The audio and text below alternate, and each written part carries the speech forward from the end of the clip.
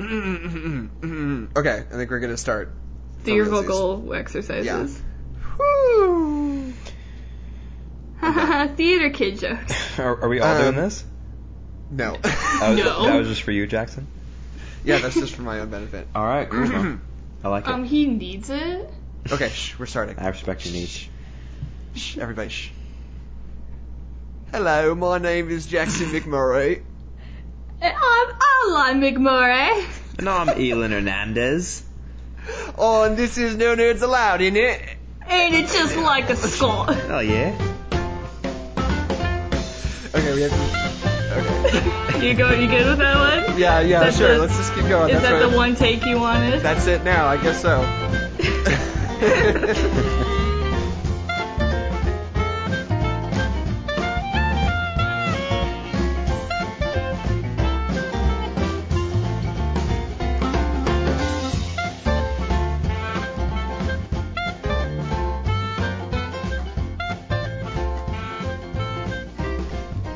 Okay. You're like, I wasn't told we were doing accents, so it's like, well, guess I have to do an accent right now.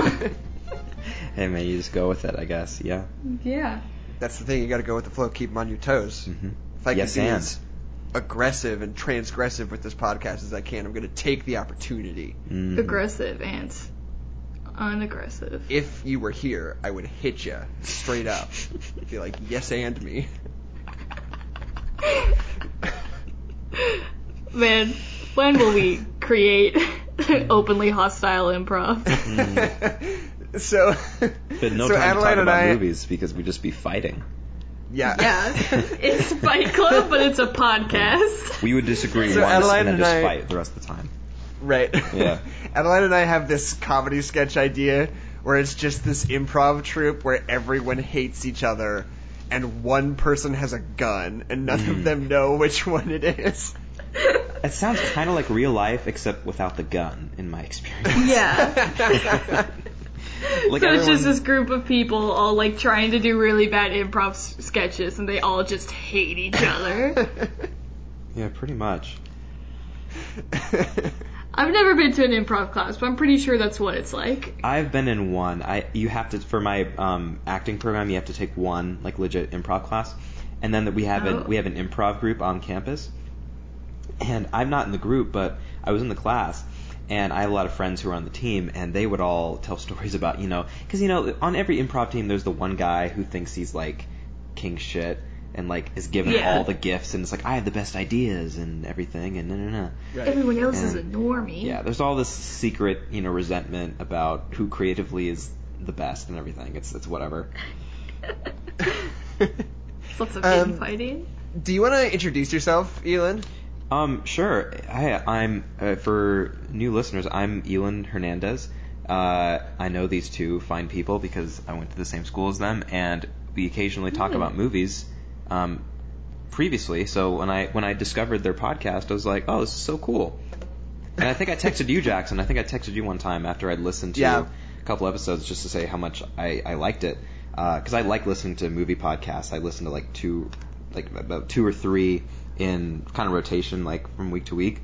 And I've kind of been kicking around ideas of starting my own podcast because I have my own equipment and I spend a lot of time at home and stuff. So, so I appreciate the opportunity to be here today with you guys to talk about one of my favorite movies.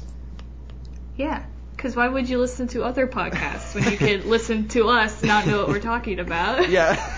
Well, you could listen to our bad opinions. Yeah. Only one of us is old enough to drink. You should listen to us. I think two of us. Which one is it? You decide. I just turned 21. I think there's two of us now.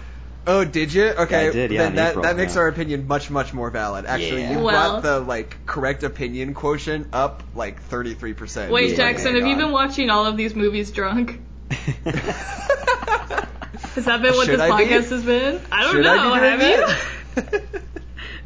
That's a different podcast. We'll do that next. Can I tell you the absolute truth?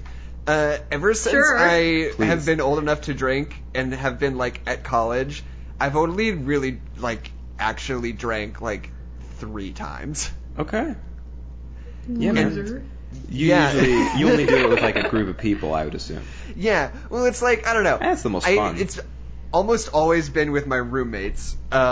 Yeah, and they always just, like, I never buy anything for myself, so whenever they're hanging out, they're like, oh, it's also only when they've had too much to drink already is when they start giving me their shit. And they're just trying to get rid of it as fast as possible. Exactly.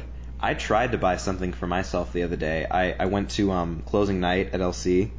And I was with, you have to go to that drunk. Well, here's the thing, man. I wasn't drunk. Here's the story. So I go to support some people, and I went to get drinks with two of my friends afterwards. We went to like this diner downtown that's like open dumb late, and I tried to order something, and one of my friends had already ordered something. She'd gotten her drink, and I was kind of dilly-dallying. I was looking at the menu, and then I order, and I'm pulling out my ID, and the waitress literally says, "Oh, I'm sorry, we don't accept vertical IDs." And I was like, what? LOL, what? And I was like, well, how else am I supposed to verify my age? She was like, well, I guess your passport. I was like, LOL, I don't have my passport, so I just didn't have a drink that night, pretty much. Yeah. So Why would straight you up, accept? I like... Yeah, it's so dumb, because even if you're over 21, some places have a rule that you have to get a new ID that, like, is flipped so that they know it's 21. Literally, I got in trouble at a Mod Pizza in Seattle because I tried to buy a drink without a vertical ID. Oh my god. Really? Interesting. Oh, I was gonna say something. Yeah. I just thought it was I remember... Sorry, go I'm ahead. not old enough to drink, and I haven't drank because I'm a good kid. But I remember I was hanging out with Anna Jackson and all of Anna's friends because they were visiting, and they're all old enough to drink.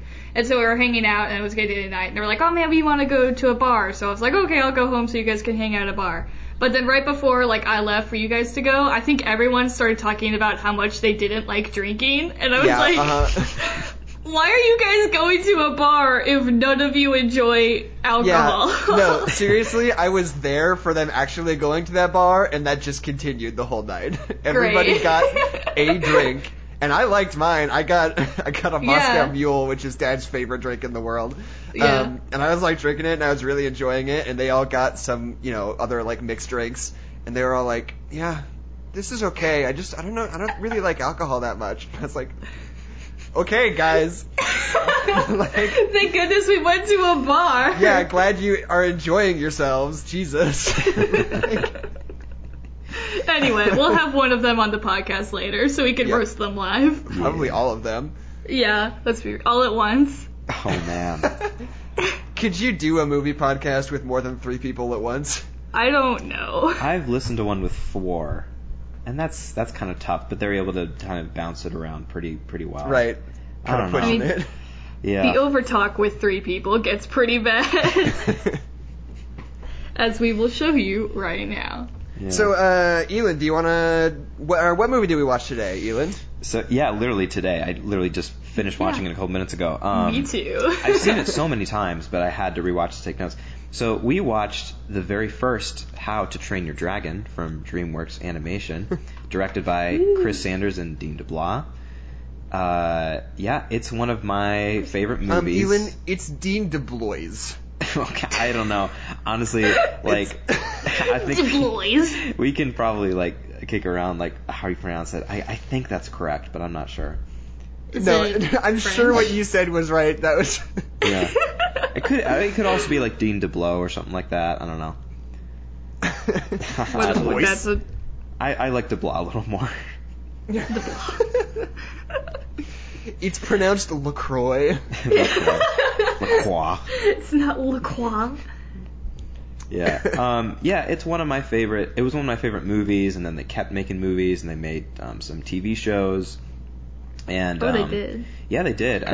Because it's DreamWorks, and they can't not do that with every single film that they make. Yeah. We should do next podcast episode? We should all watch and review the Turbo Netflix original series. Oh, interesting. No. I have not even seen the movie, so I'd have to... Yeah, would you rather do Turbo, or would you here. rather do Boss Baby? Those are your options. I've seen Boss Baby. I could talk about Boss Baby. No. You misunderstand. Oh, the TV show? The no, Netflix I'd rather original die. TV show. No, absolutely not. A Turbo sounds more interesting. I don't know. I have no idea.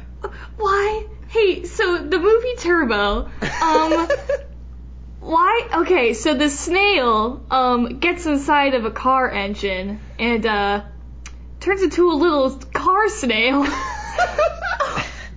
I guess. Why did we make this movie? Oh wait, I thought all the snails were little car snails. I saw a Yeah, he gets a trailer little for friend, it, yeah. decided I hated it, and then never saw it. So, okay, wait. If I do remember seeing the clip where Turbo does fall into a car and get superpowers. Right. Yes. Yeah. But all the other marketing involves him like racing other snails. Yeah. So like if he's the titular Turbo. You know what? What? Because the plot is that he starts racing with like cars, right? And if you don't let the little snail car hybrid, part snail, part car, all boy, if you don't let him race with the big cars, then you're the bad guy of the film. Do you understand how bonkers that is? That can't be right. That cannot be right. Hold on. Are we gonna watch? Are you looking up the plot synopsis of Turbo? Yeah, that's what I'm doing right now. Yeah. Turbo is a 2013 American computer animated sports comedy film. That's a word. Sports comedy, good stuff. Let's see. Oh, come on. Okay. Synopsis. I'm literally only getting things about TurboTax. Is there It's because gonna I'm be? on freaking Bing. Is there Get gonna out of be? here, Bing. Is there gonna be some kind of Wreck-It Ralph tie-in or something later on that we're gonna find out about with Turbo? Yeah, with Turbo. Yeah. What? The guy from the first movie. Oh, because that's also the bad guy in Wreck-It Ralph. Yeah. Let's Well, see. your very first We episode. reviewed. Yeah, we watched both of those movies, and I forgot about Turbo. Yeah. Okay. Theo is a garden snail who dreams of being the greatest racer in the world, just like his hero, 5-time Indy 500 winner Guy Gagné. Is that a real person? Hold on. That is so interesting. Okay. Yeah, he No, does have a whole okay. crew. Okay. So, he's not a real guy, but in the fiction of this movie, he's a human who is a race car driver. Yeah. So, like, Interesting. what... Yeah, okay, the movie's about him trying to get into the Indy 500. Yeah, and if you don't let the snail... Wait, hold on. He is sucked into the supercharger of a Chevrolet Camaro drag racer, fusing his DNA with nitrous oxide. When he wakes up, he possesses great speed and accuracy and some characteristics of a real car. Okay, first of all, he wakes up from that. When he wakes up. When. Not if, Unfortunately, his first attempt to show this power off ends with him crashing a tricycle into the garden, getting himself and Chet fired from the garden crew. So they have jobs. I'm just trying to figure out why there are other snails that also have fins on the back of them and fucking turbines coming out of their shells. I think it's like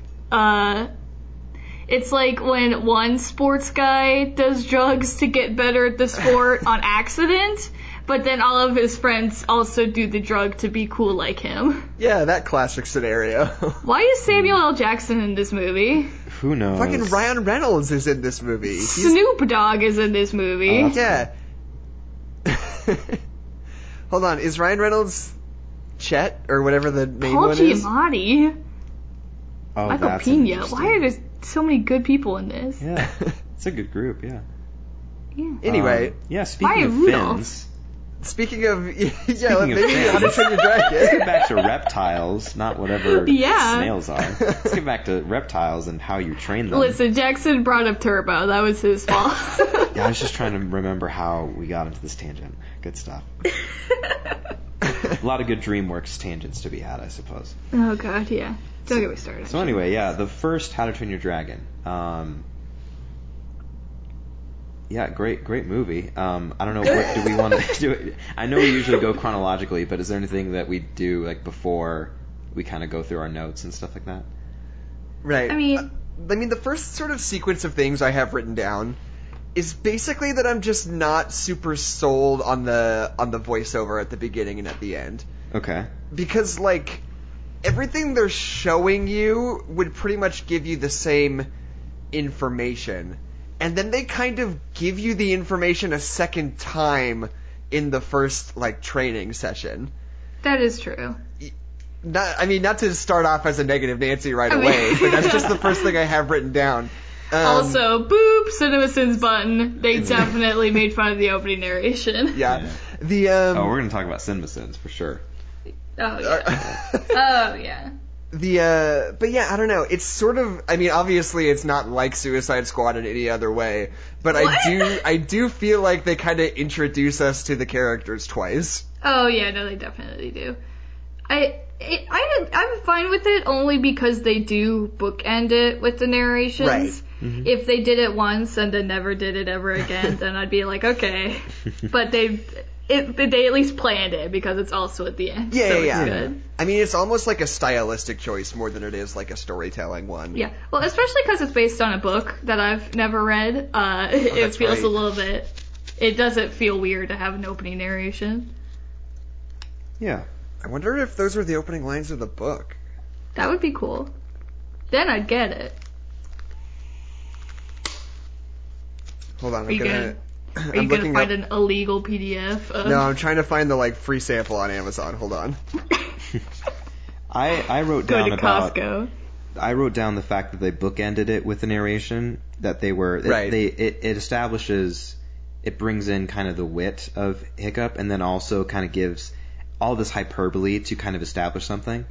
And we'll kind of. I mean, I won't jump to the end, but it just definitely establishes kind of a new Stasis at the end, which I thought was kind of cool. Oh, Right. absolutely. It does also put the whole movie in Hiccup's perspective because he's telling the story basically. So I think that's cool. Mm-hmm. It's a good way to be like, here's Hiccup. It's him. It's the boy. He's telling the story. It's about him. Yeah. Hold on, sorry, 1 second. Give me like a moment. I gotta find out if those are the opening lines to the book. It's not really that interesting of a thing, No, it's not, Jackson. but I can't find. Hold on. I know the line "There were dragons when I was a boy" originated from the book. It may or may not be the very first line of the very first book. I'm not sure. How to Train Your Dragon book free sample. Get some bread samples while you're there too. Book series. There's no way. There's no way to know. Yep, uh-huh. I guess it's just a mystery that the world will never be the wiser to. Thanks for doing that, Jackson. Yeah, you're welcome for just like ruining a solid 3 minutes of audio for everybody. Yeah. No, thanks for trying. Yeah, we still kind of had a conversation about the narration. I appreciate it. The effort is appreciated. Yeah. Thank you, Elin. Yeah. Anyway. Before we even get to the narration, though, I wrote down that the first thing we see is that toothless silhouette in the DreamWorks logo. And that was kind of cool. You could even say... Oh, is he like flying behind? Yeah. Behind the moon boy. Right. I didn't notice that. Fishing. That's cool. Yeah, it's really cool. What I really love about this movie is that I remember we owned this on DVD. I couldn't find the DVD, but I remember watching this on the DVD and they had all the behind the scenes stuff, which I loved because I loved animation. But they talk about the fire animation so much in the behind the scenes because I could tell that's like what they like worked the hardest on. Yeah, they were like, absolutely. oh, we gotta make this fire look good, and they freaking nail it. Like, Yeah. especially because the opening scene is the dragons attacking. Like, you kind of have to sell the movie on the animation, like, right then, because that should be the coolest part of the movie. Right. So to have the fire just be super cool and super different is, like, they just nailed it. It's super successful. Yeah, and it's kind of interesting that you can kind of see their, like, resource allocation, because, like, one of the things that, like, stood out to me was that the hair on all the people is a little bit weird in this. Yeah, it's Like, very thick, very yeah. broom-like. And, like, even compared to something like The Incredibles or, like, even Shrek, which is, like, way older, like, I think Oh, yeah. they didn't have quite as good as hair as those movies did. I But, am like, as still far as... blown away by the animation in the Shrek movies. They're like, so good. Like, compared to the stuff that was coming out at the same time as Shrek, we're going on a different DreamWorks movie tangent again, but Right. it's related this time. Because, like, the Shrek movie, like, it was, like, the only other animated movie at that time was, like, Toy Story, wasn't it? Yeah, computer generated, pretty much. Yeah. And, like, let's be real, the animation in Toy Story isn't the best. It's all very No. solid shapes. It And then only you get works to because Shrek. the characters are made of plastic. I mean, but that's absolutely intentional. And then you get Yeah. to Shrek and you have, like, people with, like, fabric in their skirts and hair and grass and leaves, and it just gets crazy. Yeah, man. Yeah, I think But that yeah. that and this movie kind of nails texture in a way that's pretty cool totally. to look at. Yeah. Right.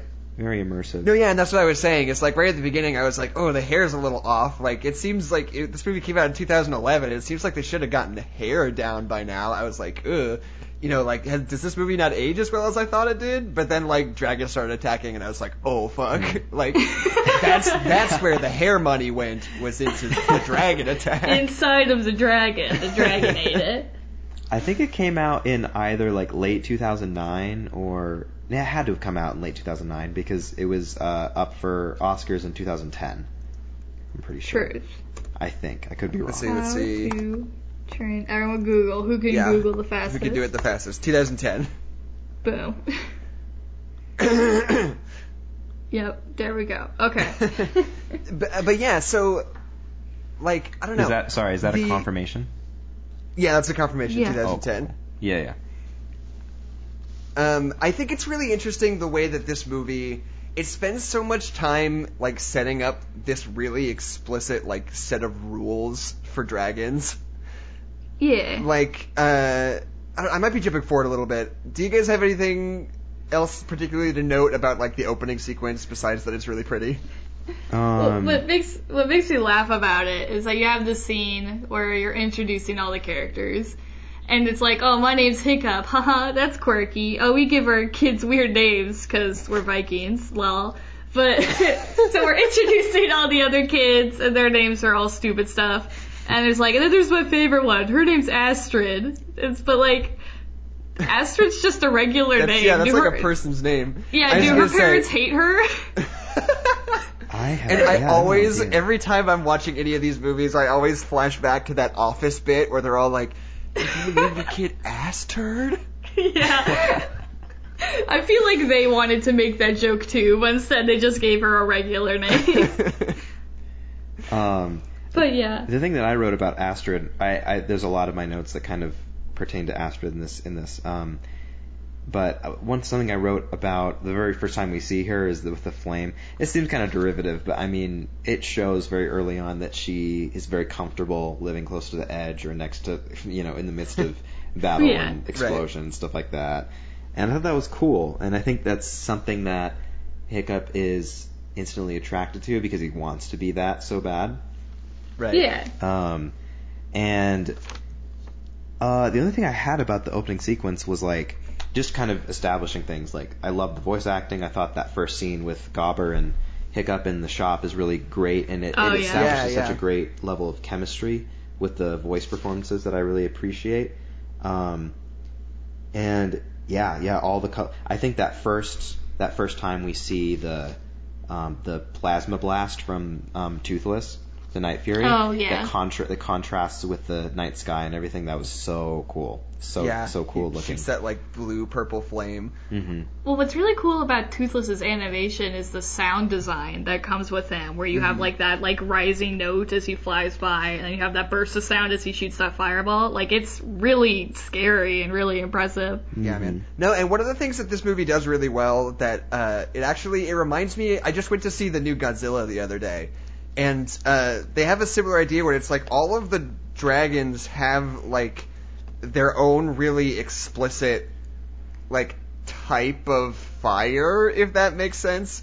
Yeah. Like the big red one, the Nightmare shoots like this like molten magma out of his mouth, and the blue one just shoots kind of regular flames, and the Night Fury has like that blue plasma bolt, Yeah.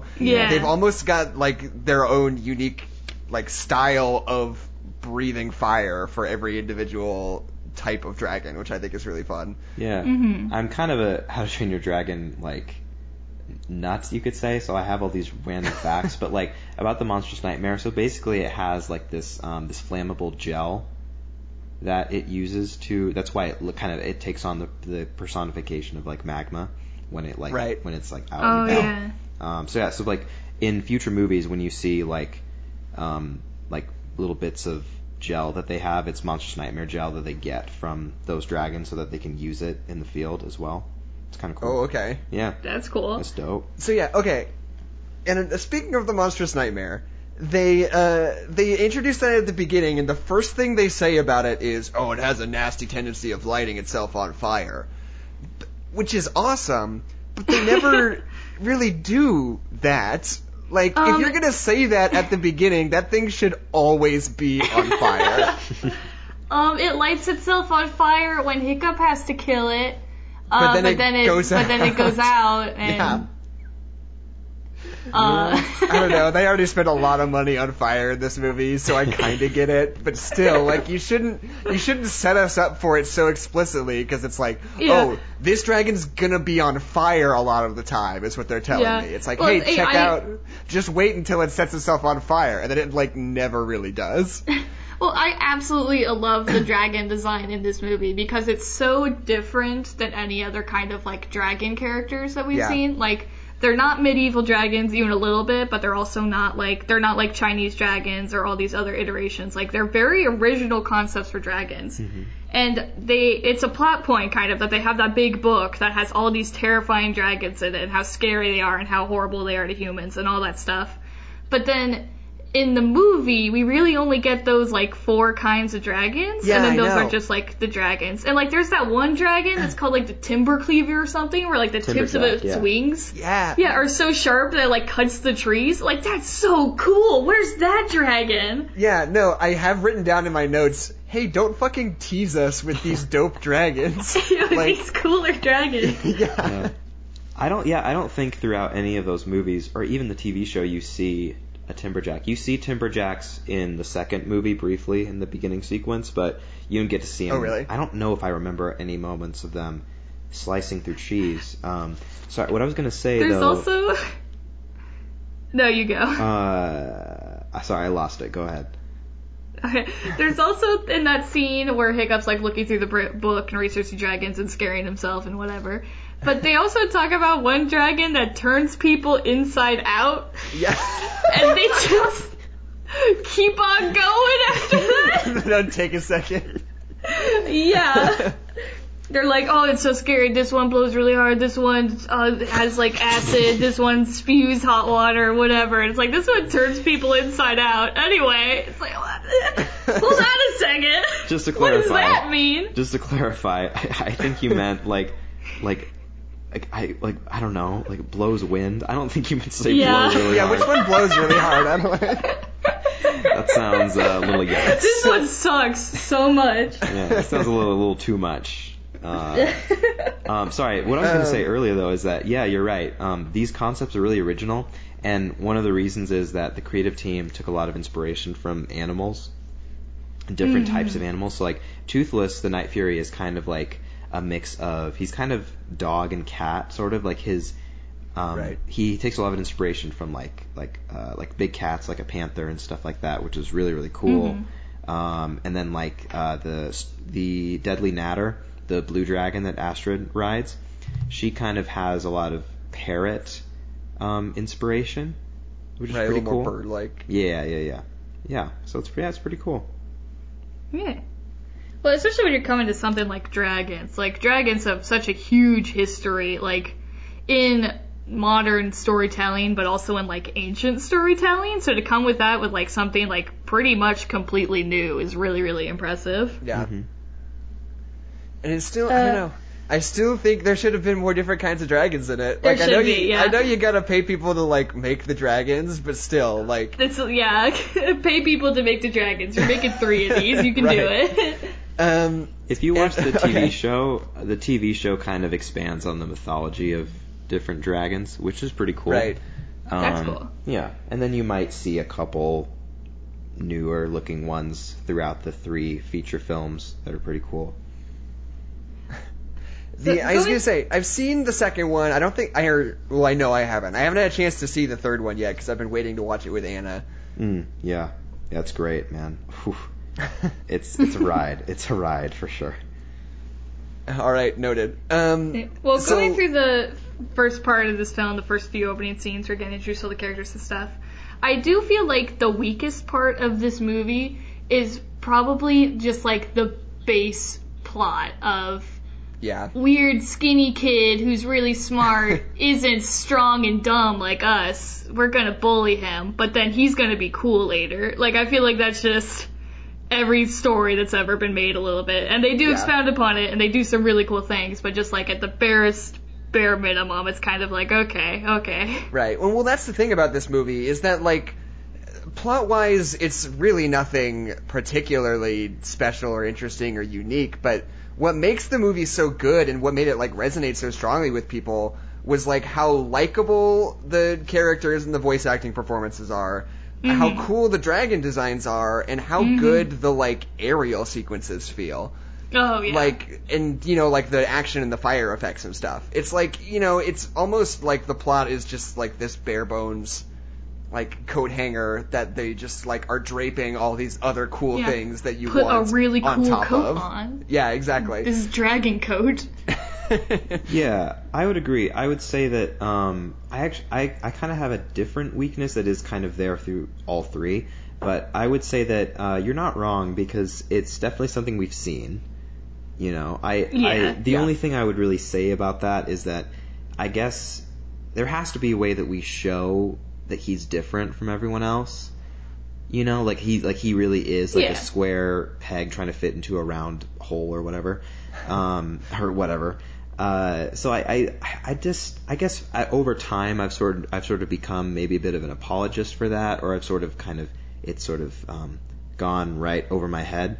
But I think that the biggest weakness that I'm surprised wasn't more developed in the two films after was the supporting characters. Like, those guys did not change very much. They did not become more dynamic throughout. Yeah. And a note that I had later on, but it's fine, I can talk about it now, is that what was really kind of disappointing for me, but I understand because it's not her story, is that I wanted to learn more about Astrid. I thought she was so cool, and I think that she's such an important character to Hiccup specifically, in how she challenges him. But like, think about this. These are two characters that end up falling in love and so and so, but we never meet her parents. We have no idea who her family is. Like, she falls out of the sky, and no one really freaks out. And I don't know that it would have needed that much time to just establish that, hey, they exist.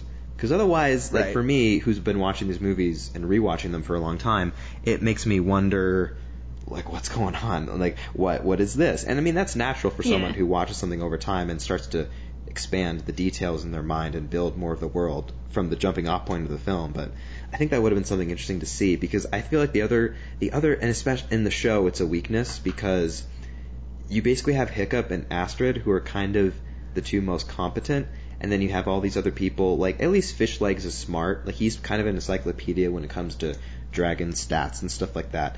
But he's kind of limited. Snotlout and the twins are both just so kind of like, their fatal flaw is that they're just dumb.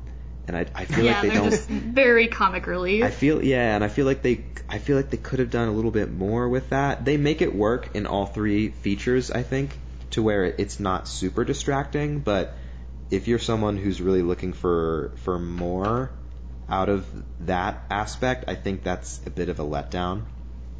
Mm-hmm. No, I mean, all the supporting characters are basically just like vehicles for famous character actors to be goofy, you know? Sure.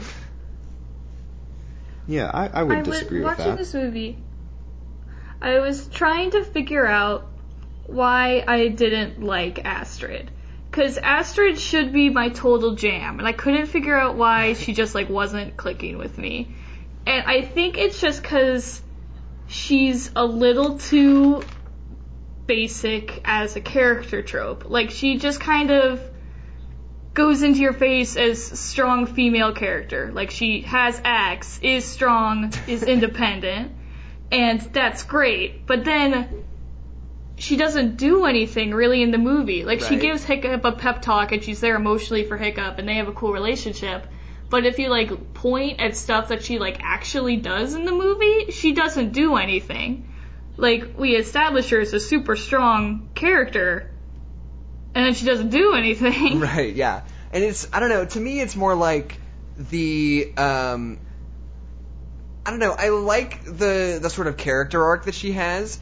I don't like that it's fixed, like, immediately when they go on the dragon ride. You know? It's as cool and beautiful as the dragon ride is. Yeah, but it's just like, you know, she's really angry, like at the start of it. She like, and you totally feel it with her. You're like almost there with her in those scenes because it's like she's been working her whole life, and this kid is just like blowing everything off and just doing things his own way. And it's like, I earned this, I deserve it, and she wants to like expose him. And I think that's like a really deeply sort of relatable sentiment in a certain kind of way. Yeah. But then it's just like, check it out, we can fly. And she's like, oh wow, will you be my boyfriend? It's like I feel I have a bit of a different perspective on this because I feel like when you watch it a certain amount of times, what I found was that I think that one of her bigger purposes at least in this first chapter of the story is she's the first person you see Hiccup change, sort Right. of like sort of like it's like that whole scene is like almost a group empathy session, if you know what I mean. Like I totally understand. It seems like a bit of an unreasonable turnaround to just flip from pure anger and resentment to, will you be my boyfriend? Or like, oh, this dragon is amazing. And I totally get that. Yeah. But I think that we had to see, but before we knew it was possible to see Stoic change, we had to see someone kind of similar change.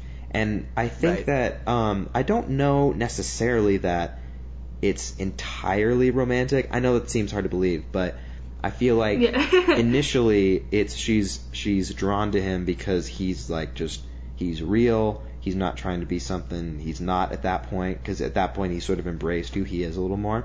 And I think that I wrote down that I think that she feels like because when she is in that scene in the arena when she runs in to save him from Hook Fang, I was thinking, why does she care? Like, what does she have to lose if something catastrophic and devastating happens and a tragedy happens in this ring?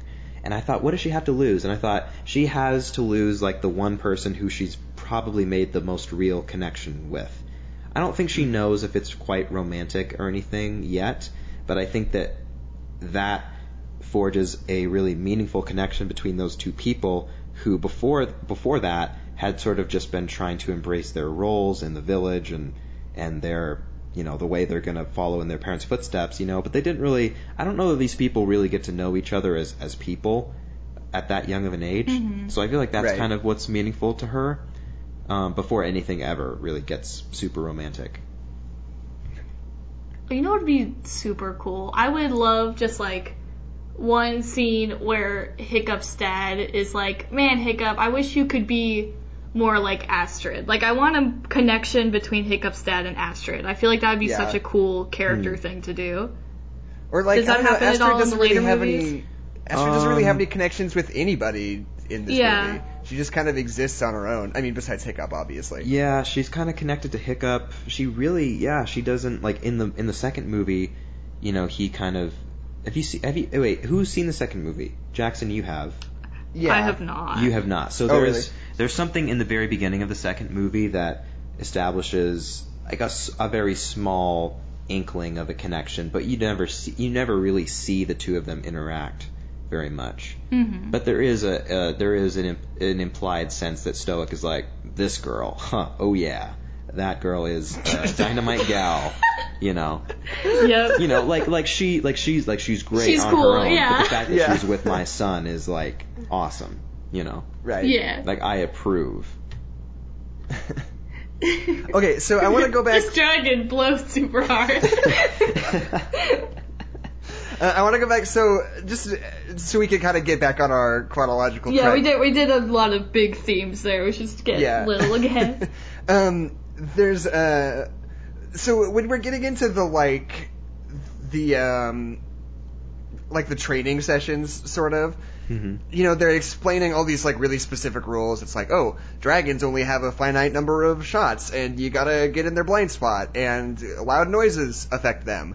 It's like, cool, that sort of builds the world in its own kind of way, and it feels fun while it's happening, but my problem is in the final battle at the end, none of those things are relevant at all. I see what you mean. It's like they all just don't work. And they kind of I noticed this time, they kind of threw it away. It was like, he doesn't have a blind spot. What do we do? You know, Right. like that was kind He of... can shoot forever, and he doesn't have a blind spot, and loud noises don't bother him. Like, oh no! Exactly. It's like, Yeah. okay, then why did we spend so much time with that earlier? Yeah, that's a bit tricky. Yeah. Yeah, I don't really know how to defend that other than like, yeah, crazy man. It just must be a whole different breed, I guess. It must be a whole. That's crazy, It's dude. a whole different breed, I guess, that just is, Yeah. outside of all those rules or something. Yeah. Queen bee. Really Also, quickly. oh, go ahead. Or sorry, really quickly. Do we want to go a little bit before that to the whole sequence before with him and the dragon in the woods? Yeah. Before that. Oh yeah. Yeah. So that's one like of- the most important. Right. Not the most important, but pretty major. I Yeah. love the fact that in that whole sequence when he's like making his way through the woods, once his wits are about him. I wrote down that the fact that you have like the score, editing, like POV camera movement, and then like the vocal performance that sells like the tone of that whole thing. Mm-hmm. I love that whole sequence. I appreciated it more. And I thought that the use of POV cam was surprisingly like solid like throughout this movie. I love when it's kind of it looks basically kind of like a little bit like GoPro, like from his Right. perspective. And it's so cool seeing that dragon like for the first time out in the open. Oh yeah. Really, really neat stuff. I still love that shot when he like first approaches Toothless and his Toothless's eye is closed in that shot, and then we have the camera positioned closer to his face and his wing goes over his face and then he's Yeah. staring right at Hiccup, and it's Yeah. such a cool shot. That is so cool, yeah. And yeah, and that's the thing. Like I was saying earlier, like the things that really, really sell this movie are basically like a Toothless. Like the Yeah. fact that he's so likable and the fact that he feels so real as an animal, and like a lot of the times when you're doing like dragons and stuff in animation, like in You the get real Puff world, the Magic Dragon. yeah, like in the real world, there's a reason there's nothing that flies that's bigger than like a big bird, Like it's because they have like weight and like beings are really heavy. So a lot of the times if you're trying to make like a dragon and it's like flying around, it's hard to make that feel real, that it's like actually flying by like just flapping its wings, but like they play it so well in this, and it feels so natural the way he's like crawling up the walls and like trying to get off the ground, but he can't quite. Like it feels like a real thing moving in a real space. Yeah. That is like really, really tricky to pull off. Yeah, I think before I wrote down, I think that before Hiccup ever even like cuts him loose, it's so moving, that moment where he kind of he tries to like get into character basically, and it's like, all right, I'm gonna cut out your heart and take it to my father and whatever, and he raises the knife, and then we see Toothless kind of like almost accept his fate, when he kind of like his head kind of hits the ground and he kind of just closes his eyes and waits for the inevitable.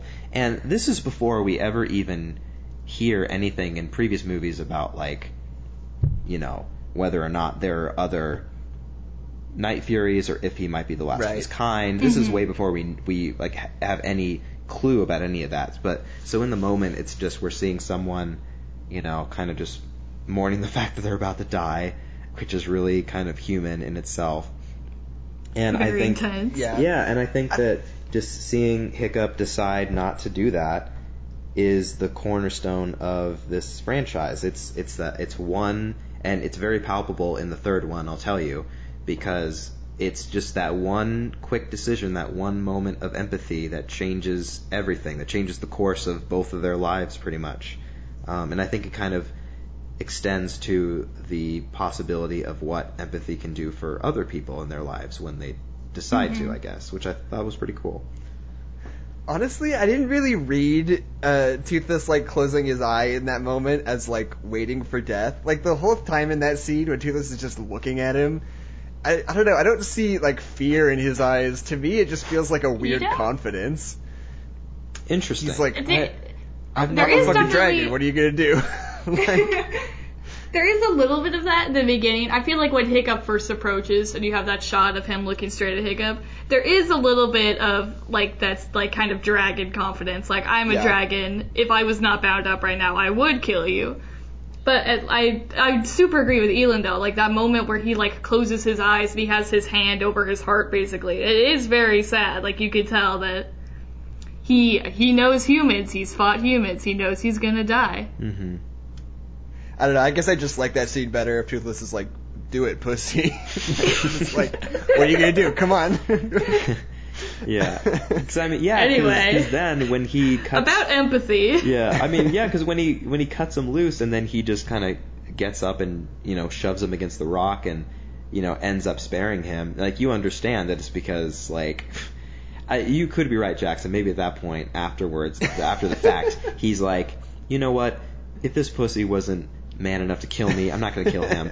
I like to think it's more of a, you know what, I don't have time for this, you know, a life for a life, see you later, you know, kind of a thing. Yeah. But that's kind of interesting. It's interesting to know that you have a being who's not human, who we get a sense still has some kind of intuition emotionally to understand, I'm not going to kill him because he didn't kill me. I'm just going to move on with my life and try to get out of here, you know?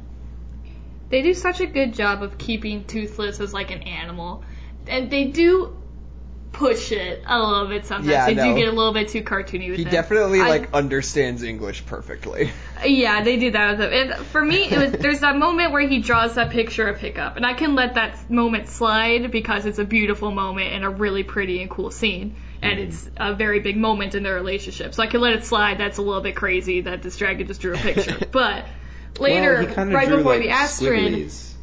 He saw the idea of drawing and thought, oh, that's cool, I'll try it. And then he drew like gibberish, like a bunch of squiggly Oh, lines no, it's with in the tree. shape of Hiccup's face. It's a very bad Hiccup's face, but there's definitely like 2 eyes, a nose, and some hair. Oh, I gotta pull up a screenshot. I have never noticed that. That is so interesting. Yeah, that's what it takes, because the first time I watched the movie, I was like, oh, he just drew some squigglies. I like that. But then I really looked at it, and I was like, wait a minute, that's Hiccup's face. That's not...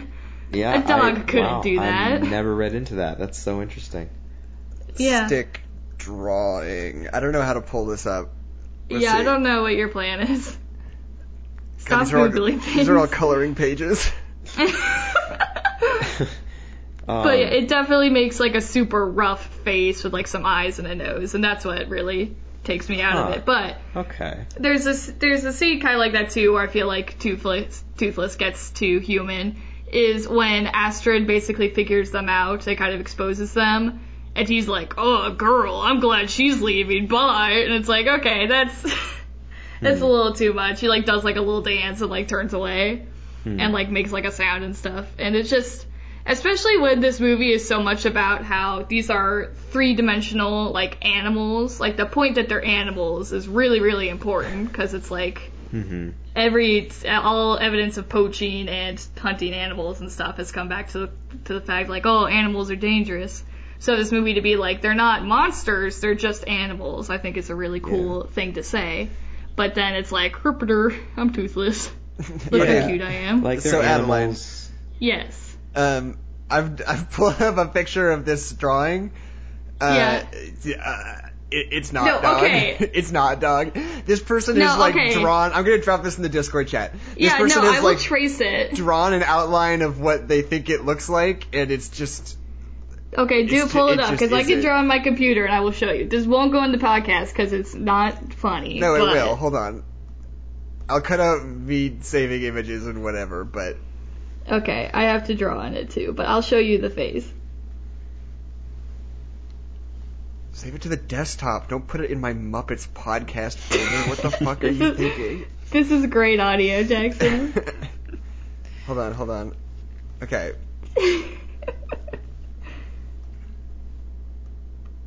Yeah, no. Let me show you. Wait, how do I see this? Okay, let me show you. Just look at Discord on the, like, sort of page with our chat in it. Alright, so I'm gonna... Oh, yeah, I'm looking now. Pink is me. I'm gonna draw it. So it's like, this is an eye. This is not what I want. Sorry. This is an eye, this is an eye, this is a nose. And you have, like, the shape of the head and, like, the hair. It kind of looks like George Washington, but it's, like, absolutely a face. No, let me show you. Okay.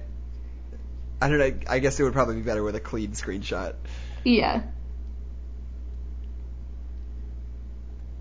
Oh, interesting. I'm kind of seeing something, but like. Yeah, no, let me show you. No. Let me it's show you. nothing.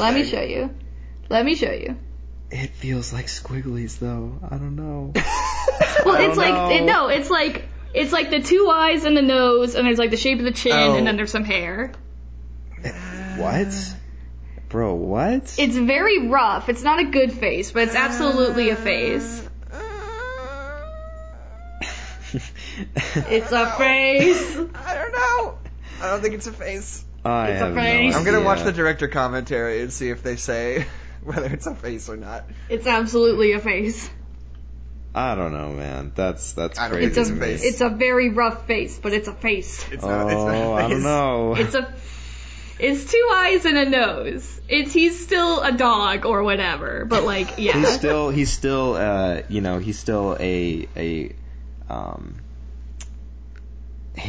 what word am I looking for? I can't. Omniscient lizard or something. I have no idea. Omniscient. A super intelligent. Okay, I'm gonna do a reverse image search, see if I can't get a clean screenshot. A blank screenshot, yeah.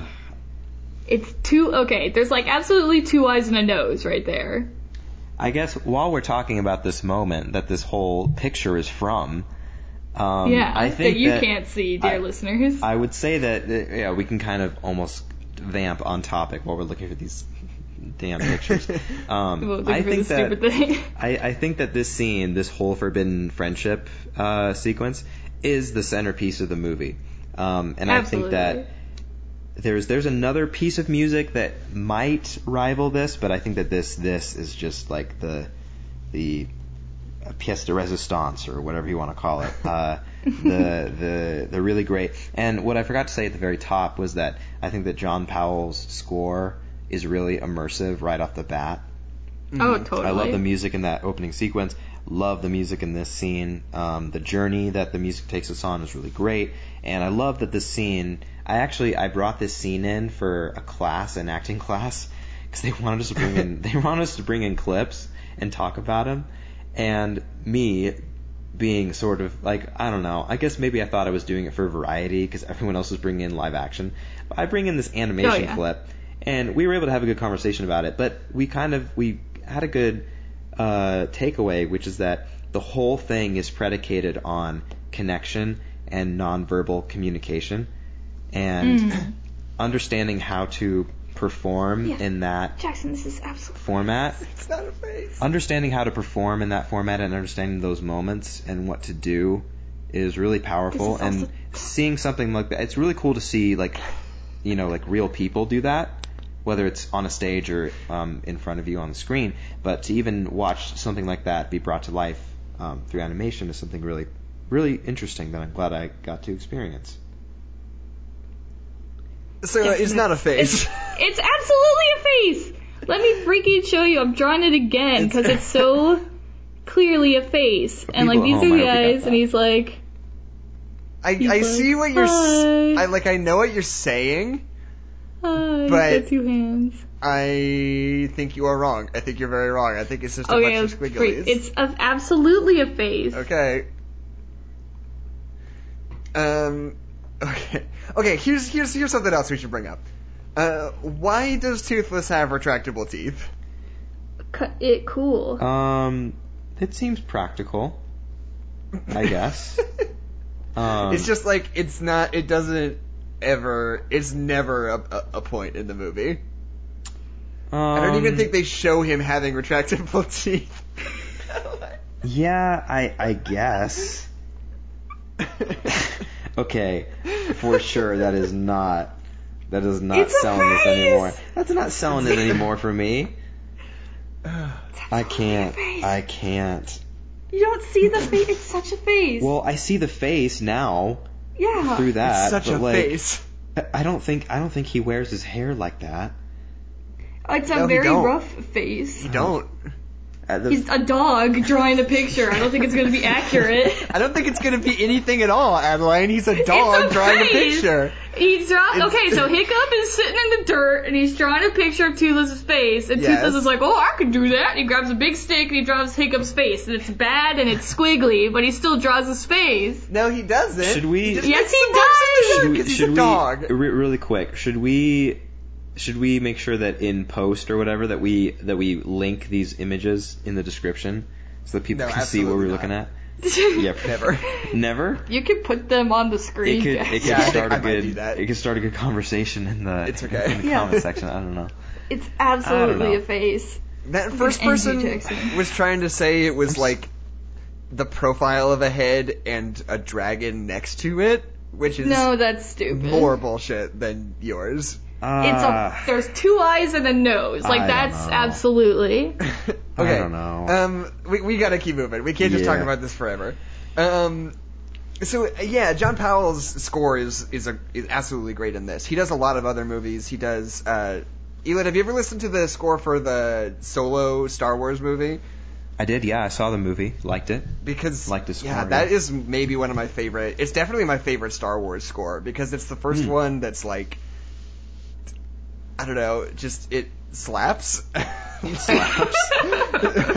Star Wars soundtracks are always great as like pieces of scoring for a movie, but like I listen to the Solo soundtrack like all the time because it just bangs so hard. It's so good.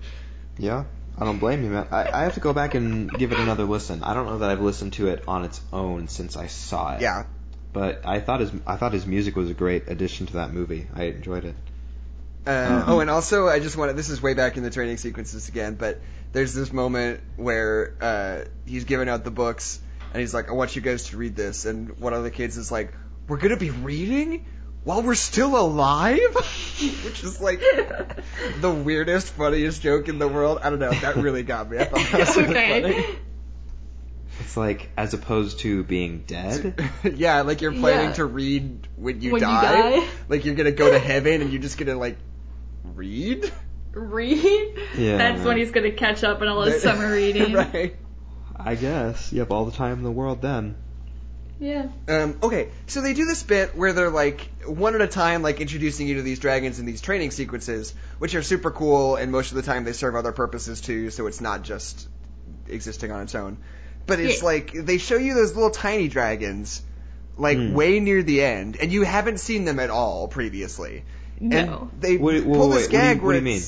You mean at the end when they're just chilling and then they come along and they try to steal the fish? No, I just mean, because before that there's just like a little bit in the training sequence of like, look at this, it's a little tiny dragon, be careful. Right, and then it hits one dangerous. Of the twins, right?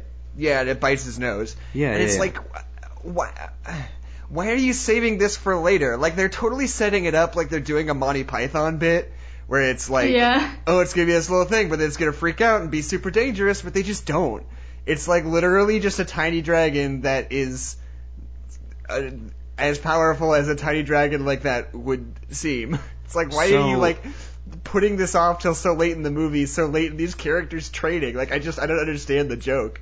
Oh, well, I see what you mean. I guess I didn't mind it because I thought it fits into the montage of Hiccup applying all these things he's learning with Toothless into the ring with other dragons.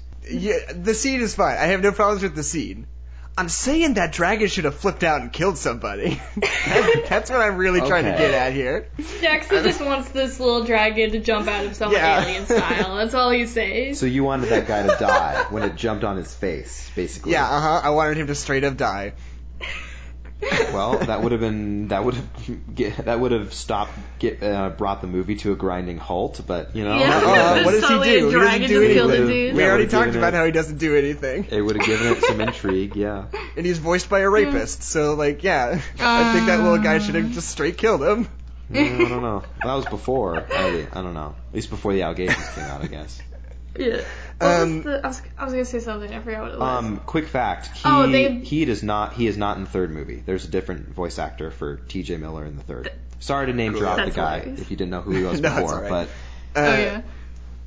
No, they do definitely imply that Toothless is killed like a lot of people. Yeah, for sure. Because there's only one Night Fury, and anyone who's ever seen the Night Fury has not lived to even tell us what it looks like.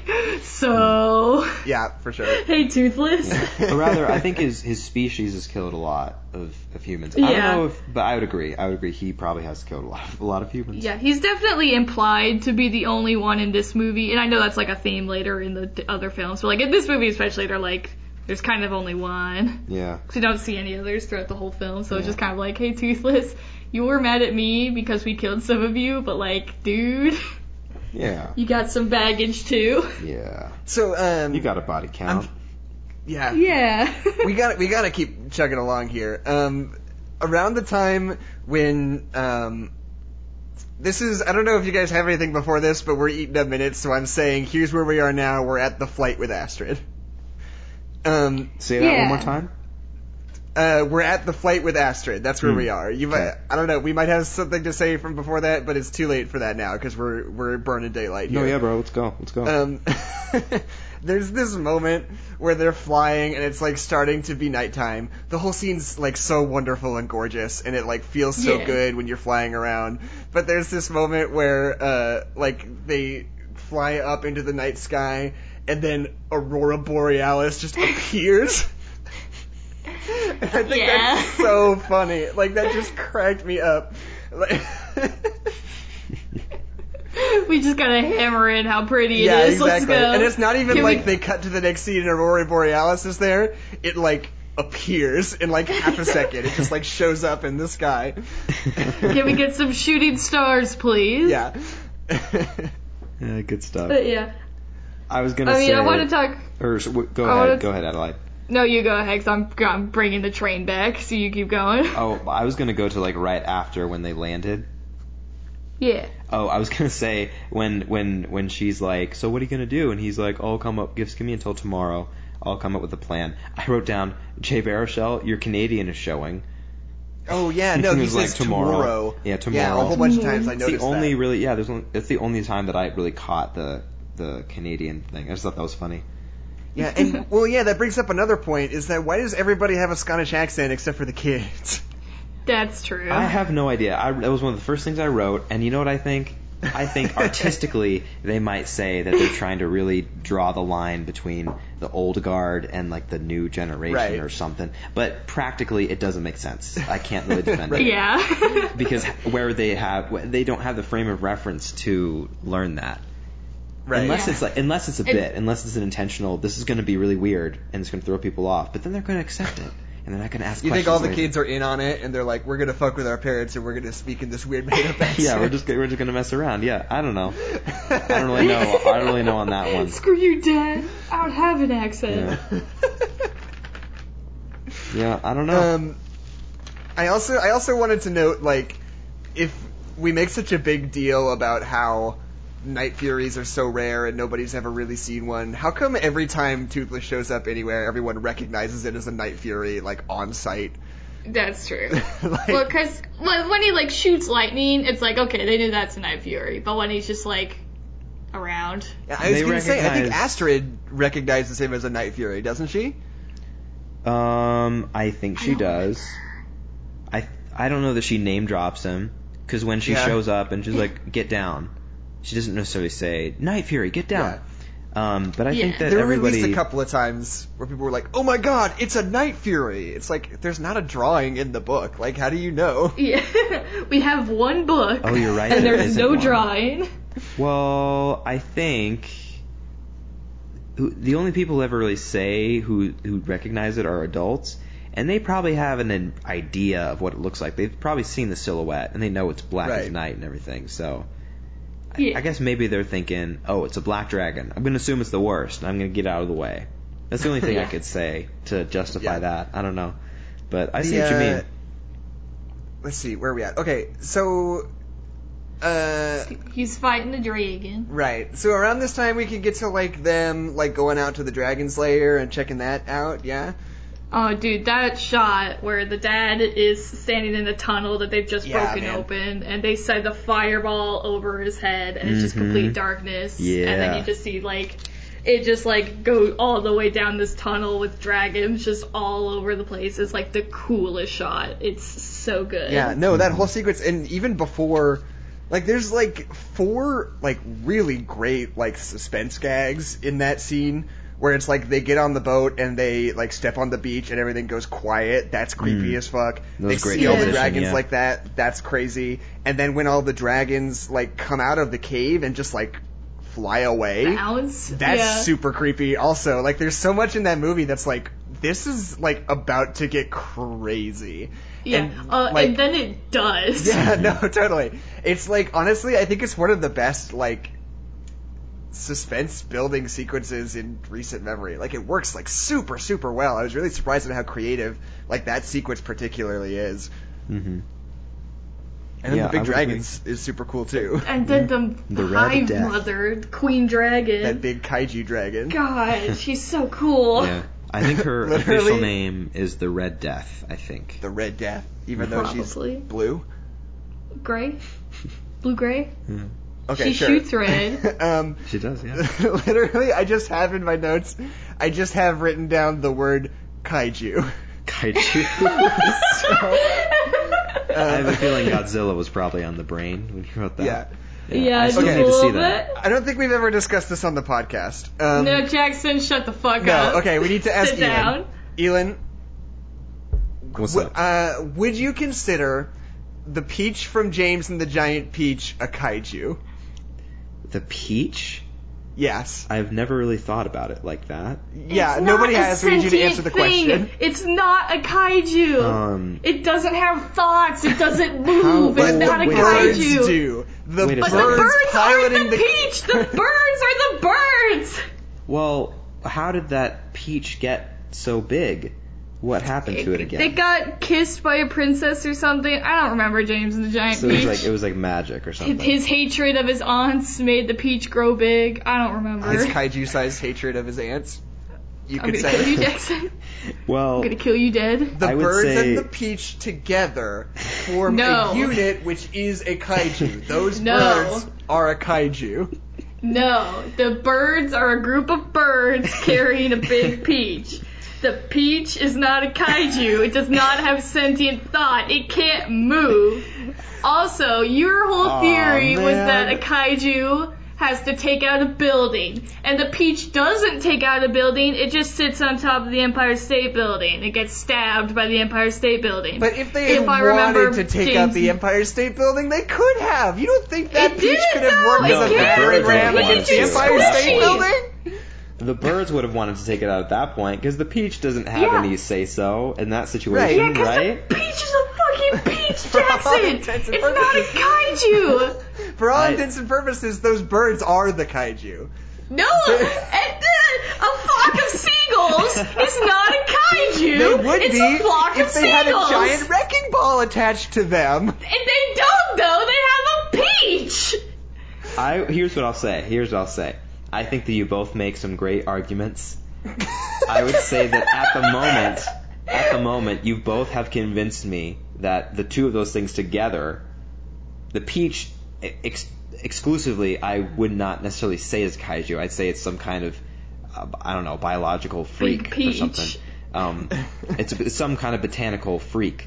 But with the birds, I think you have an argument. That thing is kaiju. Yeah, I know I do. I think you have an argument with the birds. If there's no birds to like give it mobility or ability in that instance, then it's not really. Thank you, Elin. It's not very kaiju-like. No. Every time you see a flock of seagulls in a parking lot, are you like, man, look at that kaiju? But those seagulls don't have a peach with it. That's the thing. Okay, Adeline, we can all agree that Mechagodzilla is a kaiju, yes? It's in the middle. Yes. Yeah. Mechagodzilla is piloted by a man.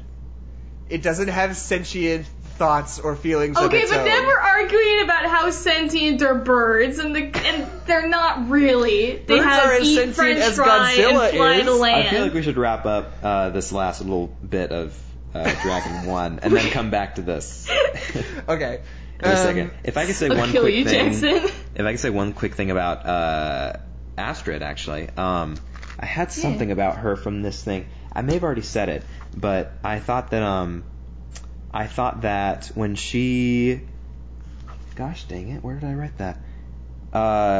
Yeah, or I was also going to add, when I was talking earlier about the stakes of her, like what she had to lose with Hiccup in the ring.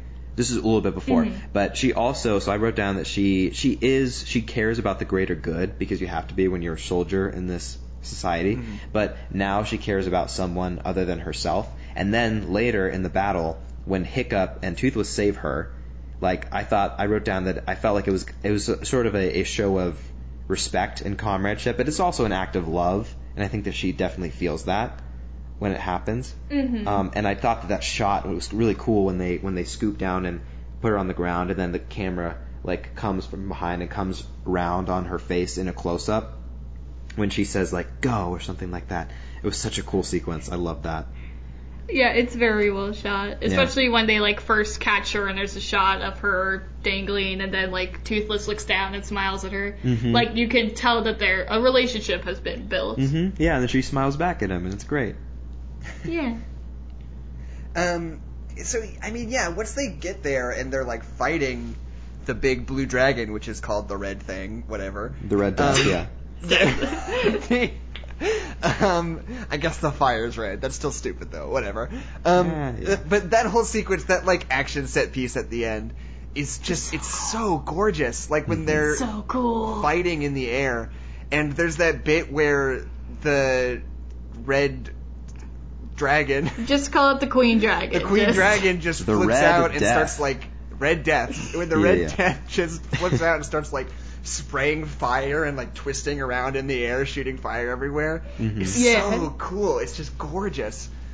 I think our dad is famous for saying that How to Train Your Dragon is the only film that he's not regretted seeing in 3D. So he was like, that's the one movie I've seen where it's like they absolutely used that 3D effect to their advantage and made something really, really pretty. That is so cool. Yeah, our dad says that every time we go to a movie. Yep. He says he just kind of recalls How to Train Your Dragon and was like, man, that was such a great experience in the theater. That's so cool. I guess so. Yeah. Because we're always talking about the 3D ash. movies. Oh, the ash at the very end when they've like Ground Zero. Yeah, that's crazy. Yeah, that was a cool transition too. Do you guys think that the Red Death's death or ending that it works when it basically explodes when it hits the ground? I don't know. I thought it was... I literally wrote down really cool until the dragon explodes. See, I wrote down it's such a cool idea, but I wrote down I think it works. Right? Because right before that, honestly, because they light the gas that's inside him, so he basically is like a bomb. So when he hits the ground, it kind of makes sense. But it's too much. It's the mushroom cloud. It looks like an action movie explosion. Sure. It's like if the dragon is full of gas, you lit the gas, so it should be kind of like erupting. It just needed to erupt in like a more subtle way. Yeah, if the physical properties were a little more ironed out, if there was more kind of like molten flesh around or something, maybe that would work. Here's the thing though. Imagine the alternative where we just get to see this horrible mangled corpse of a giant dragon who's just smashed headfirst into the earth. In a PG movie. The entirety of that last Hell sequence. Yes. What are you talking about? I would love that. Or this PG-rated children's movie. That would be interesting. What are you talking about? I would pay money to see that. Yeah, I would see that. But just again, imagine like the back of its skull coming out of its anus, like the whole thing just like crumpled into a pile of What horrible about that flesh. shot right before it explodes, where it's falling to the ground and like its wings are like being burned off? Yeah, that's pretty brutal. Yeah, that was kind of that hurts. Speaking of, there's this moment in the new Godzilla movie where Ghidorah like picks Godzilla up and like flies him way into the air and drops him. And he, like, catches fire like a fucking meteor as he's falling down to the ground. What? And it's, like, the coolest thing I've ever seen. That is really cool. It's not really relevant, but it's just kind of like that, and it kicks ass. Yeah. Anyway, Jackson liked Godzilla. I'm gonna see if I can see that tomorrow, maybe. Yeah. I'd love to go see okay, that, here's the thing about Godzilla King of Monsters. All of the action stuff, like, all the big kaiju stuff, is incredible.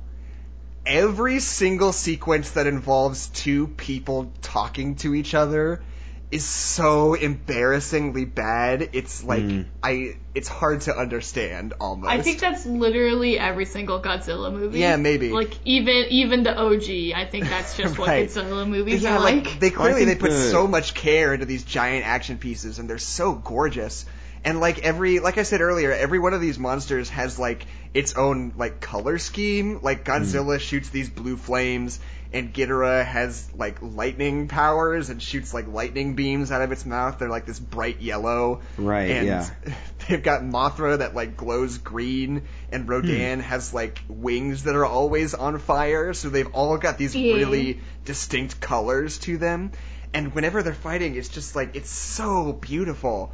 And then they cut down to like Vera Farmiga and Jason Clarke or whoever it was, like down on the ground, and they're just like, but we can't. Kyle Chandler, I think. Kyle Chandler, yeah, I always get them mixed up. Yeah.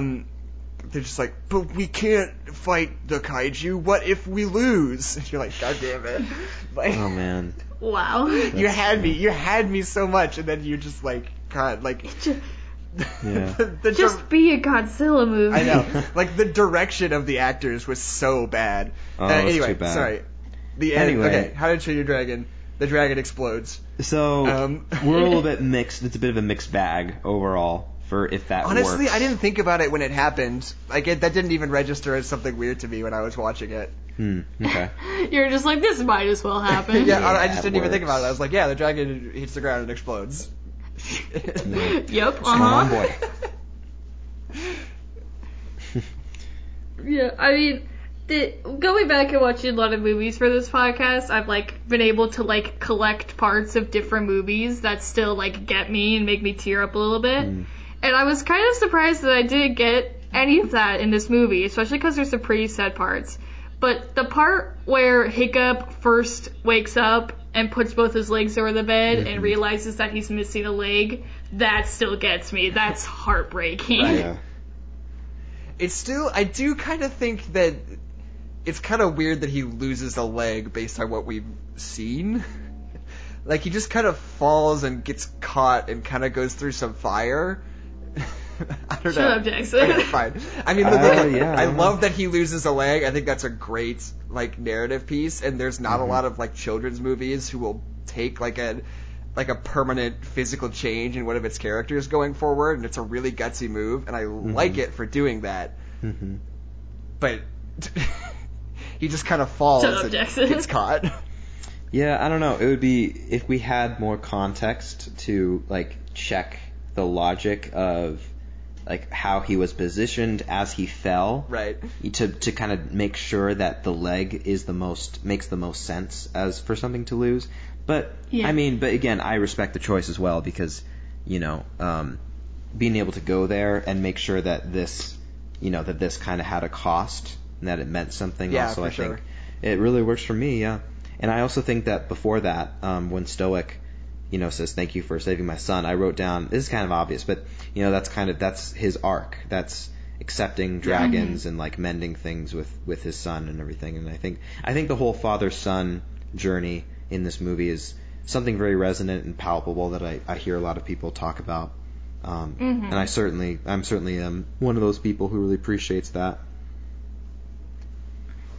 Yeah, as bare bones as the plot of this movie really is, like that father-son relationship is really what kind of gives the plot like a little bit more of like more weight behind the plot is that father-son relationship that I think really sells Hiccup as a character. Because if he was just a misfit, it would be whatever. But it's the fact that he's a misfit who has this father figure that he wants to be proud of him and wants to be like, but at the same time doesn't want to basically make the same mistakes as him. I think it's such a really cool, compelling narrative.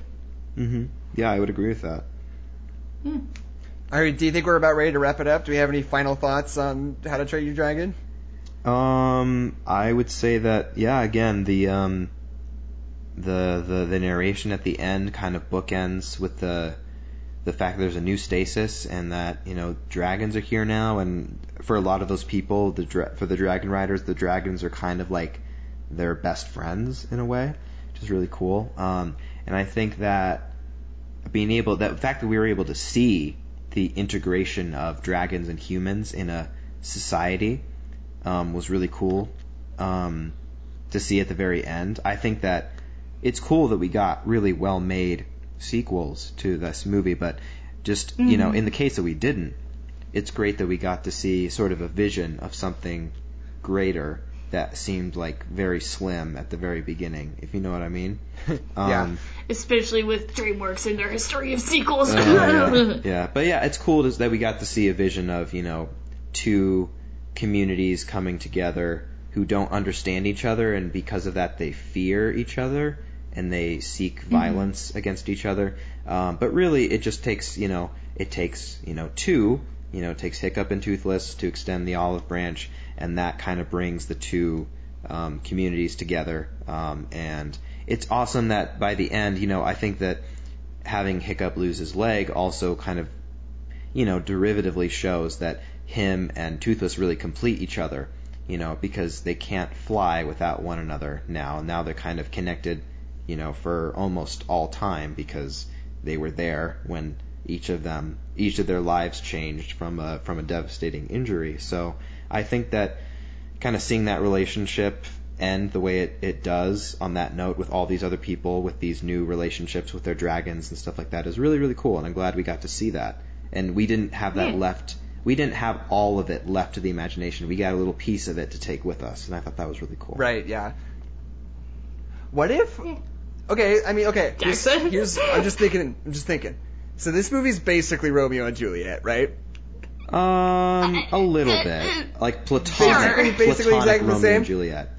Here's my hot take. They should have both died. They should have just both died. Okay, Jackson. I mean, they can't... Well, when you see the third movie, you'll see why they couldn't both die.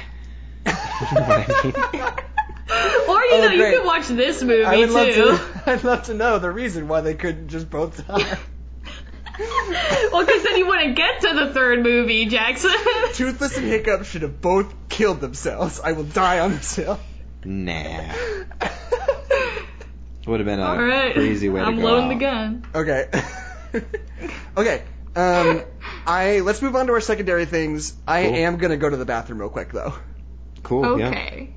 You guys enjoy yourselves. I'll be right back. Go bonkers. All right. I have to figure out what my secondary thing is. Awesome. Da-dum, da-dum, da-dum, da-dum. Okay, I'm back. Did you guys say anything funny? What's up? No. We kind of... There was silence as I tried to figure out where I need to go for this. Yeah. We left a little bit of dead air, not too much. Well, that's on you guys, because there's no editing in this podcast. It's going up exactly as is. Oh, really? Yeah, because you don't edit anything ever, it's not. Jackson. Okay. Where are we? Okay. Adeline, do you want to start with your secondary thing? Me? Yes. Yes, I can. Do it. Right. Hello. Do it, My name is Adeline. I have... Sorry. So my secondary thing for today, that's kind of old news, but I just started watching it, is the Amazon TV series, The Marvelous Mrs. Maisel. Yeah. Oh, yeah. Yeah, it's so good. Oh my god. So it's this story about this Jewish woman in the late 1950s, late 1950s, 1960s. early 1960s. I combined 50s and 60s into the 60s. That's great. When I set my weird steampunk dystopia, I'm gonna... In the 60s? You set it in 1962. Anyway, Mrs. Maisel is this woman, Miriam Midge Maisel, she's got the hardest name to say, is this woman who is happily married to her husband. They have 2 children. She's had her whole life mapped out for her. She's this very headstrong woman. And then her husband wants to have a comedy career, and he totally bombs. He doesn't do it. And because of this, he ends up leaving her, and her whole life is just like totally destroyed in her lap, especially for being Upper West Side, very well off 1950s housewife. Her life is just totally destroyed because her husband leaves her. And so the story is basically how Miriam kind of comes into her own life and takes charge of her own life, and as she herself decides to go into comedy. And it's such a good show. It's so good. Saying it in the 50s just automatically means that it's going to have an amazing and pretty aesthetic. Like, I think it won quite a few awards for its Golden Globes, a whole bunch of Emmys. awards. Yeah. But for costume design and set design specifically, I think. Because, oh man, the costumes in the show are so pretty and so in the time period and so colorful. Like, it's such a beautiful show to look at. And I am very proud of the show for how much it criticizes the 1950s for a show that's set in the 1950s. Right. Especially this kind of, like, lighthearted show. Like, of course not everything in the 1950s is like, man, the 1950s were great, but I feel like a lot of light stuff really is. Like, hey, look how great the 1950s were. But Marvelous Miss Maisel really kind of, like, puts it in perspective, and it's like, man, this woman's life is ruined because her husband divorced her, and, like, really looks at all the really messed up gender roles of the time. It does such a good job of criticizing the 1950s while also kind of appreciating it. Like, it's just this really cool balance that I feel like they do really well. Have you ever been so not funny that you destroy your wife's entire existence? Yeah. This guy has. Oh, man. Yeah, I think that this show really, because I'm all caught up. I've watched the first 2 seasons, and I'm on episode 2 of the second season, so don't spoil. Season 2's great. I think that Tony Shalhoub dies. If you, no, he doesn't. He's gonna die in real life. If you just finished, if anybody out there has finished Game of Thrones and you're looking for the next, what probably is the next like best thing on television, period, like Miss Maisel is probably up there among the best of the best. Good. And don't. Oh, she's also Jewish. That's like a huge part of it. I forgot about that. Yeah, I think that it does such a great job. Did I say that? It does such a great job of exploring the comedy landscape at the time and like social landscape and what different kinds of people are going through. You have a lot of other great characters other than, Rachel Brosnahan's Midge Maisel. You have Alex Borstein, who plays this great kind of manager to Midge in her comedy career, because she kind of, and it's cool because you have Joel Maisel, who's Midge's husband, who also is kind of present. And you see what he's struggling with. You have his family. You have Tony Shalhoub as, Midge Maisel's dad and her mom and everything. Oh, the dad is such a cool character. Yeah, and they're all such great characters. And season 2 really takes them for a ride, which is really, really neat. And yeah, so it's just a great show. And it's not a true comedy in a sense. Like, it's so funny, but it also is so hard hitting so many times. Yeah, I just think it's one of the best things on television. Really phenomenal writing and directing and camera work. I think it's just some of those one takes that they have are just incredible. It's insane. Production design is off the charts. So what do you guys think? Oh, go ahead, Adelaide. My dad really likes to watch these kind of documentaries about comedy, and they're actually really interesting where they're talking about like comedy, like what is comedy, the history of comedy, like talking about like censorship and stuff, like what's going too far, what's been too far in the past, what's too far now, what's the conversation going on about that kind of thing. And so it's really interesting. And then to go to this show that's based so much farther in the past than the 1950s, and to have them having that conversation about censorship, I think is really funny, because like she gets arrested basically for just swearing and saying stuff that she shouldn't be saying on a stage in the 1950s. Yeah. I think it's just really funny that conversation still gets continued so much even way back then. Yeah. What do you guys think the odds are that in the series finale, when the show's finally over, that Tony Shalhoub's wife gets killed in a car bomb and it's a Stealth Monk prequel?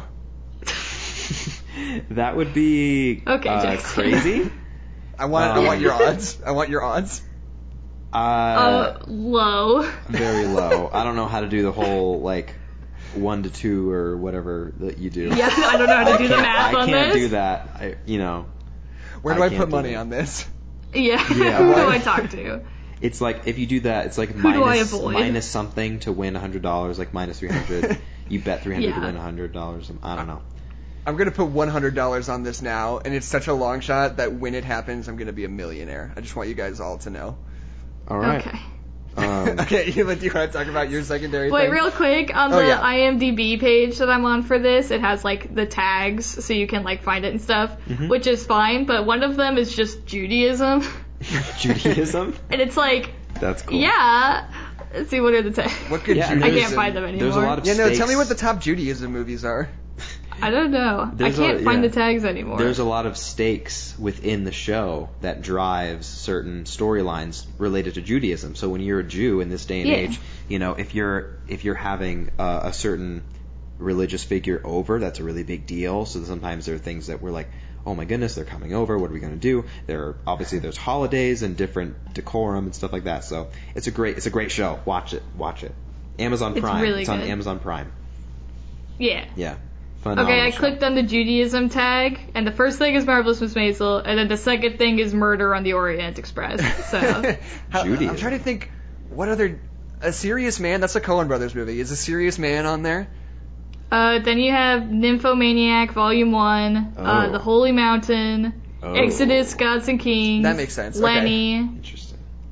Lord of War, The Prince of Oh, Egypt, interesting. and then the Ten Okay. Commandments. Okay. Yeah. Fiddler on the Roof. Yeah. Well, whoa. And- That's way too low on the list.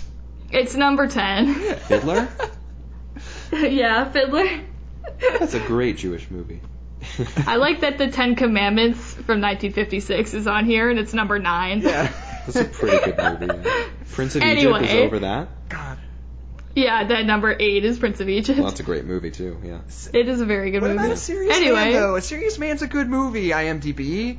Put it on your Judaism list. Well, that was like an IMDb. Come on. That was like an IMDb user who just like made a list, right? Oh, was it really? Truth. Maybe a lot of users make. No, their it own was lists. like the tag for Judaism. Oh, yeah. Really interesting. Well, Yeah. they must do that for user ratings. You know. Sort by popularity. Yeah. It's not quite the most objective list. They need to do a better job of that. Do we want to go to my thing? Yes, please. Yeah. All right, cool. So I said we were going to talk about cinema sins, but not in the way you thought. So my piece of media, since you guys talk about cinema sins every now and then in the show, Yeah. I'm bringing a YouTube channel. It's called Cinema Wins with a W, my man. So it's a great channel. It's essentially, it's kind of the same formula. So if you enjoy watching cinema sins on YouTube, if you're one of like the 8 million people who subscribe to them, one of them. Yeah, join the tribe. Cinema Wins right now is like 1.2 million subscribers, which is not bad, but you know, everybody can always use some more clicks, more views. And so if you want a little more of like a positive kind of outlook on movies, you know, because here's the thing, I like Cinema Sins. I don't think the Cinema Sins is bad for film criticism. I think that they poke fun. And they poke fun, and they use satire in a very interesting way to discuss movies. And I think Cinema Wins. This host who does it, it's just one guy. He does a really great job of looking at the good things that movies do. And it's the same thing. You know, he has a script. He has a little win counter and stuff like that. He's done the original How to Train Your Dragon and How to Train Your Dragon 2. His most recent episode, I believe, from like 3 days ago, is the first Amazing Spider-Man with Andrew Garfield, directed by Mark Webb. So he's a really cool guy, and he has a really cool 2-part video about Infinity War that is really dope, and that's really cool. Oh, man, So I love Infinity War so much. he'll count off the wins, and then he'll kind of have a little bit of a discussion at the end about his overall thoughts about the movie and stuff like that. Oh, that's kind and of it's really cool. And also, sorry to make it kind of a 2-for-1, but if you also like positivity about movies, and about kind of giving a second look at movies that maybe people don't like for some reason, there was a great series on YouTube called Film Negative, and this guy basically looks at movies like he's looked at like Prometheus or like King. I don't know if he did King Kong, but he did some other things, the Hobbit movies, and he looks at sort of like movies that have been set aside because for one reason or another, and kind of challenges viewers to his challenge is to look for things that maybe deserve a second look, that are good, and maybe a movie that isn't the best overall. So yeah, if you ever want a good watch on video essays on YouTube, look at Cinema Wins with a W and Film Negative. I'm looking at that Film Negative playlist right now, and the first episode appears to be about Iron Man 3, so it already has me. because Yeah? I am What Planet movie is it Earth's about? biggest Iron Man 3 apologist. Oh yeah. Iron Man 3 is really good. Iron Man 3's great. It's my third favorite Marvel movie, and everybody says I know it's I'm your bad. sister, Oh, yeah. but like that movie's really good. Yeah, it Have both of you rules. seen Endgame? Oh, of course. Yes. Yeah. Sorry, spoilers for Endgame, but we love you, Tony Stark. We love you, 3000. Yeah. Spoilers for Endgame. It's really good. Yeah, it's really good. And we love you, 3000. Yeah. Okay, let's see. Well, They're I was, on the internet. They know. Yeah. I was going. No, it's okay because the Russo brothers lifted the spoiler ban, so now it's legal to just say Exactly. whatever the fuck you want. Yeah, you won't get banned from Twitter. Exactly. Is that true? God. Yeah, no, dude, people got, like, executed. There's still Nazis there, but no Right. one that ever spoiled Endgame. Right. But people had Okay. so little self-control about Game of Thrones. My goodness. So Oh, many yeah. spoilers. Ugh.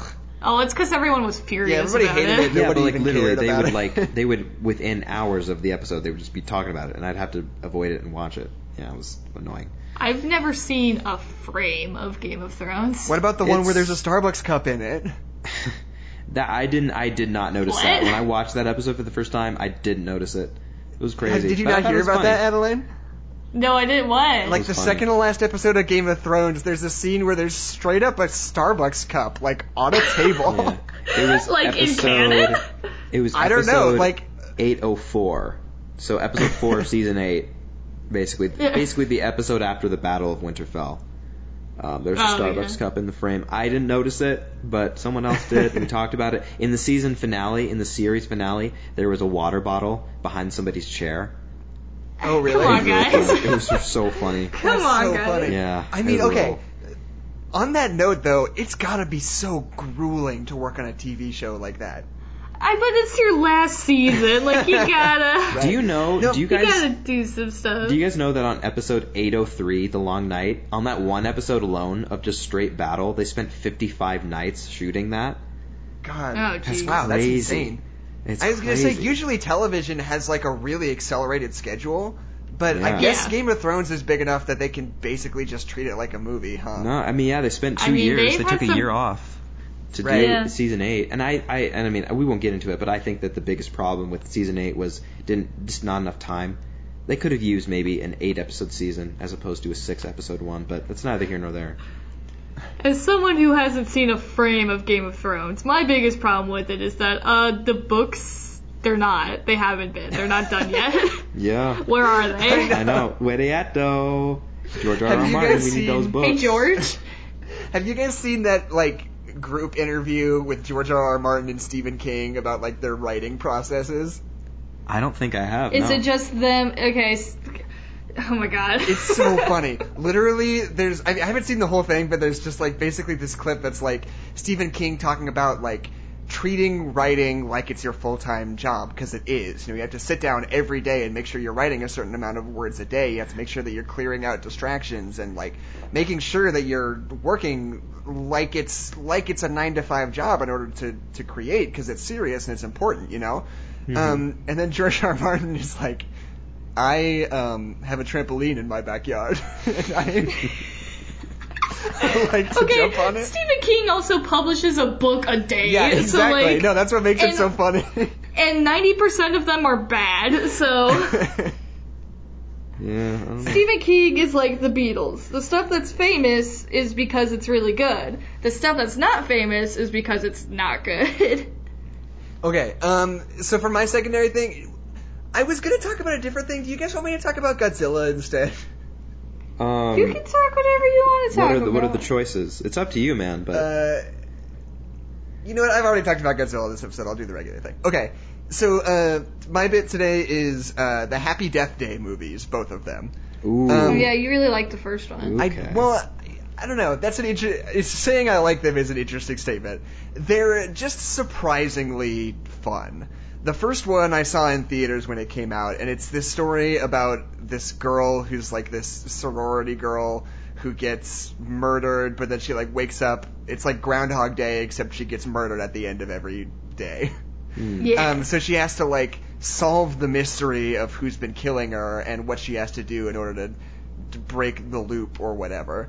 And And these movies are hilarious to me because the first one came out in October of 2017, and the second one came out in February of 2019. That's like a less than 2-year turnaround on these movies, which is just insane. But like, both of them, the second one even slightly more so, I finally watched the second one a little while ago, are just, I don't know, they're just really tight.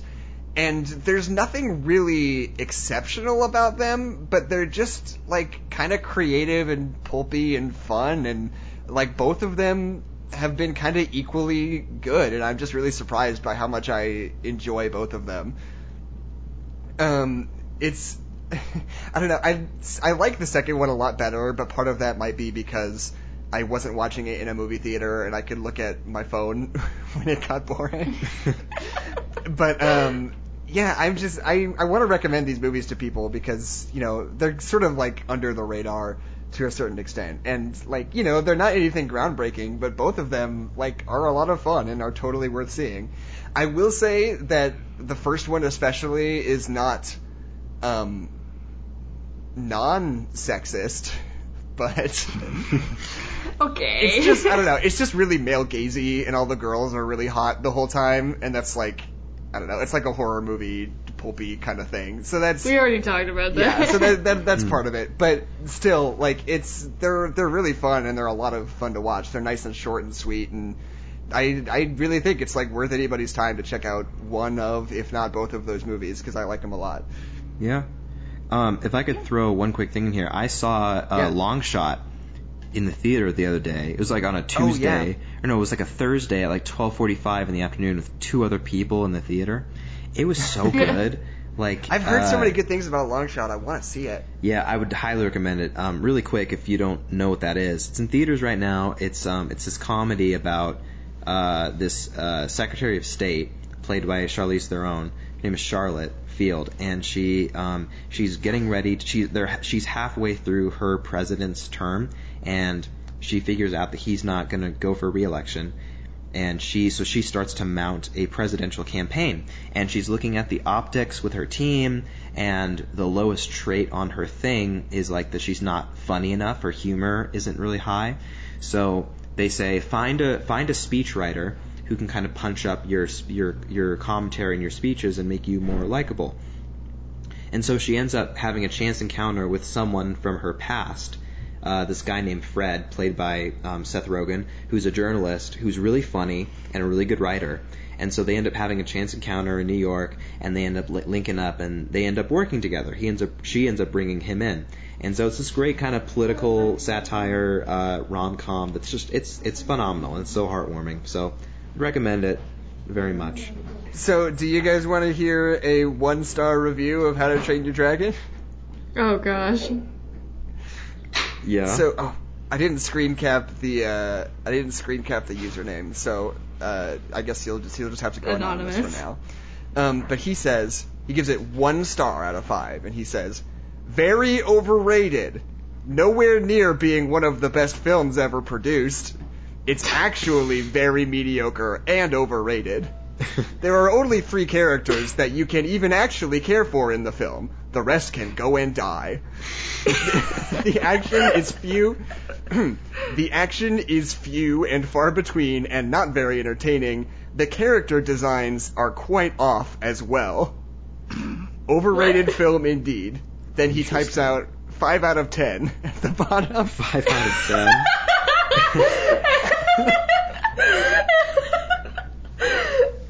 I hate this film so much. 5 out of 10.